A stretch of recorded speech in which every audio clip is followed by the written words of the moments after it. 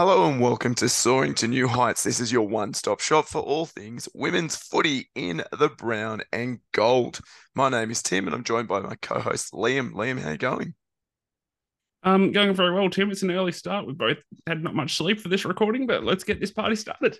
Absolutely. So this is a three-part series that we're going to be recording, and there's going to be a big announcement at the end of part three. So essentially, this series is us very quickly discussing the big questions we have for each of the players on the Hawthorn AFLW list ahead of season 8. Now, some of these questions might be a bit straightforward, while others might be a bit more abstract.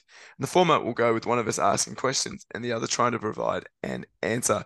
We'll obviously take it in turns, so one person will ask a question and the other one will respond. And we want your questions on the socials as well as we start to head towards the beginning of season 8.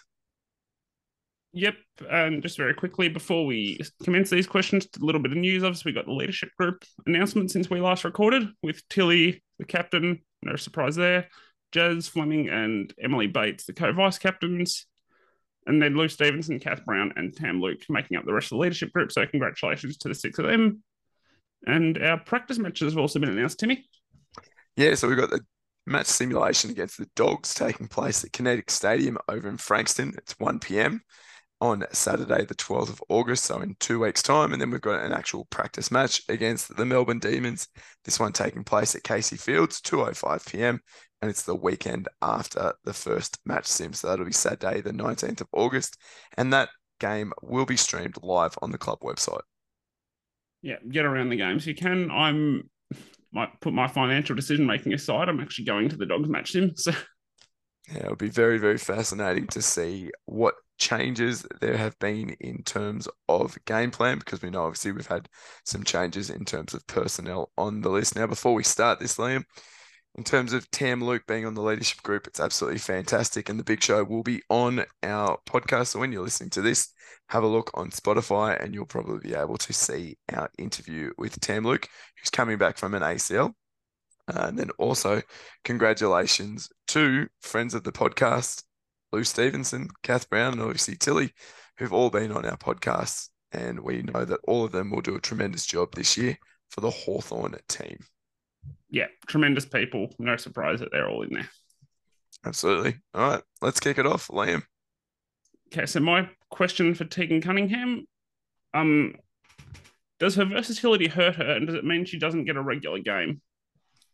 Yeah, great question. I think at this stage of her career, I think Tegan's probably going to become more of a role player and probably a backup player. If we think about last year, she had to do some pretty huge jobs. She had to go back and play in defence when we were looking a bit short. Obviously, when Tam Luke went down with the ACL, she had to do some ruck work as well. And I think this season we'll probably see Tegan more games on the sideline rather than in the team, but obviously using that experience that she has to be able to propel our new breed. So whether it's Anya McDonough and Lucy Wales through the ruck, we've also got Casey Dumont as well, who's been doing some ruck work. And I think that we'll probably go with that speed this year. Yeah. All right. Okay. Janet Baird, Liam, number 2. Will we see the best of Janet Baird in terms of that VFLW form carrying over to the AFLW? If she gets the opportunity, I think yes. She's actually had a full preseason this time. She was injured last preseason, and from what we've gathered, speaking to a few people around the club, she never. I don't think she ever quite got over that. It's very hard to get over an injury that disrupts your whole preseason, mind you. But I think if she gets the opportunity, yes. Yeah, it's going to be fascinating to see. We're hoping to see the best of Bairdy this year. Yeah. So number 3, Greta Bodie. We know she's a star, but how will she adapt to a team that doesn't pound the ball inside 50 the way the Lions did? The Lions put the ball inside 50 like no one has ever done before last season. But she does work well at the ground, so I'll let you try and answer that. Yeah, I think we'll see both Greta Bodie and also Talia Fellows using their speed and endurance, getting up the ground and working back, similar to what we saw in season 7 for Hawthorn's AFLW team. So I think we'll see Greta being able to adapt incredibly well. to the game structure. And I think she'll bring some of that class and also some of that competitiveness that she was able to bring to the Lions into the forward line for Hawthorn. So I don't see any issues with it. And I think she'll be able to adapt incredibly well. And I think we'll see her and Talia using that speed up and down the wings and then pushing into that forward line and being able to lose their opponents that way. Getting Number me four, really excited to watch him, Timmy. number four, Matea Breed. How far into the season do you think it'll be, Liam, before we see Matea debut? If I had to put a number on it, maybe around 6. But I think she could debut at any point in the first 7 weeks of the season, to be honest, just depending on injuries, form. She's a mobile, third tall, key forward kind of player. She's very athletic, very talented. We got a few players in that role, so just whether she needs to wait for an injury or a bit of form, we got a reasonably challenging start to the season. So I don't think you want to throw her in that early. But yeah, she's a super talent from what I've seen of her. So I'd say around the halfway mark of the season, in summary.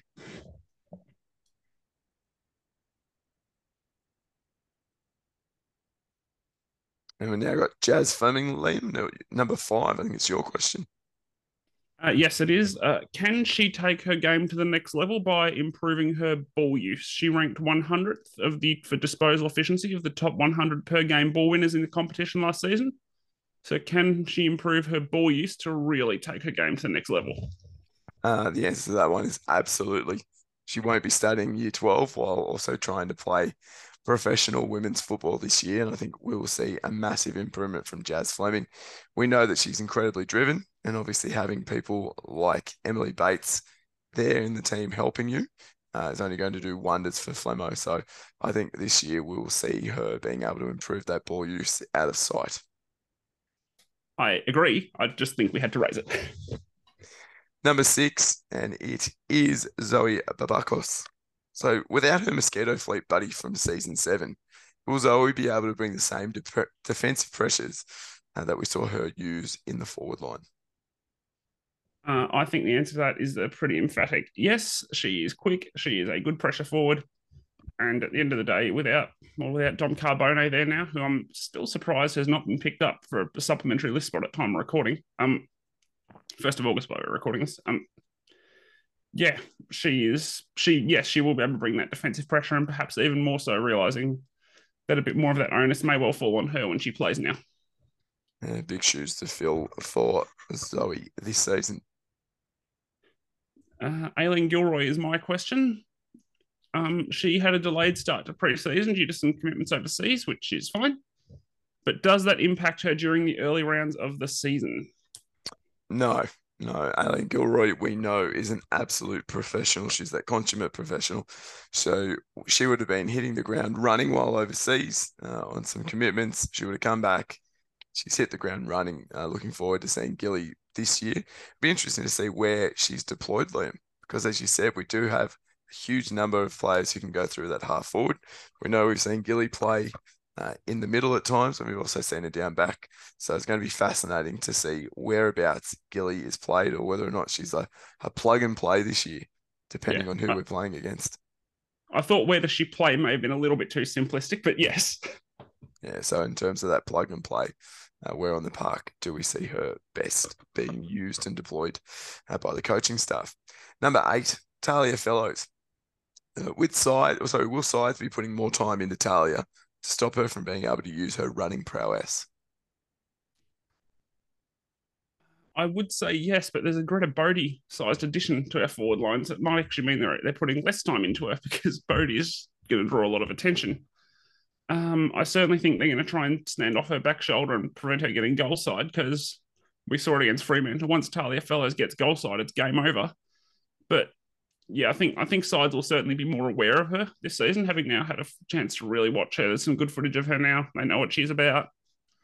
So I think they'll be more aware of her, but how much more time they actually put into stopping her running will depend on how much they're able to divert from Greta Bodie comfortably. Yeah, because I just thought in terms of Talia, we know she plays a similar role to Dylan Moore in the men's team. I just thought it'd be fascinating because we've seen this year, obviously, teams have put more time into Dylan to stop him using that running prowess, and we know that Talia possesses and a huge tank, and obviously great speed as well. So it's going to be something for us to keep an eye on. Yeah. My last question for this episode, Charlotte Baskarin, number 9, only change of number we have. Can she get enough midfield minutes with the addition of Bates and the likes of Lou Stevenson and Bridget Deed probably playing more? Or does she perhaps take on a bit of a new role to maximise her impact as well as rotating through the midfield? Yeah, I reckon that we're going to see Carol playing predominantly through the midfield.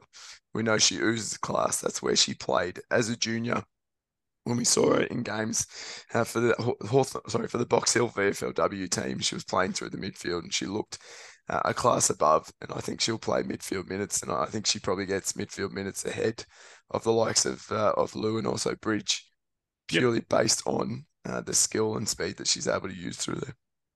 Yep. And the last one we have for this episode, Liam, is about Caitlin Ashmore, so our number 10. How much will the home games at Kinetic Stadium stifle Cashie's running ability? I don't think a lot. She can run. She does. She's not a player who relies on burst. She just relies on her ability to get up and down the ground. I think she missed one of the 3 games at Kinetic Stadium, but we saw her against Port Adelaide. She was among our best players. She just didn't run as much that day, but she was, I think, when we did our voting for the best and fairest that night, she was in a very clear top 3. That she was exceptional at Kinetic Stadium that night. So it probably forces her to tweak the way she runs a little bit, but she is class. She is experienced. She is a running machine. She has. I don't think she'll have much issue with the ground, especially now that she knows it a bit. It'll be fascinating to see as to whether or not she's deployed a bit further back, like we saw in that game against Port Adelaide, where she moved from the wing and almost played as that 6th defender. So, Liam, that brings us to the end of episode 1 of our big question. So, in terms of our socials, you can jump on HFC Soar on Twitter and Instagram, and also Soaring to New Heights on Facebook.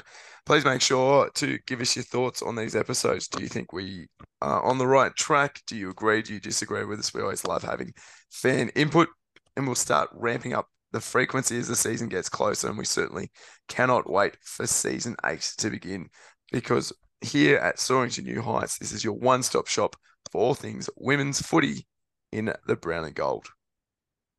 Yeah, we'll quickly mention Talking Hawks as well. Timmy, we both ply a bit of our trade there. There's a lot of content coming out about the men. There'll be some stuff coming out about the women as the season gets closer as well. Every week there's player ratings, match review podcasts, match preview podcasts, live streams, Talking Hawks. I know we're part of it. They do some really good work. Go give them a follow as well if you want to hear about the men's program as well as the season gets closer to the women. But anything else tonight, Timmy? Or this morning, I should say? I think that's it, Liam. So it brings us to the end of episode number 1. And until next time, go the Hawks.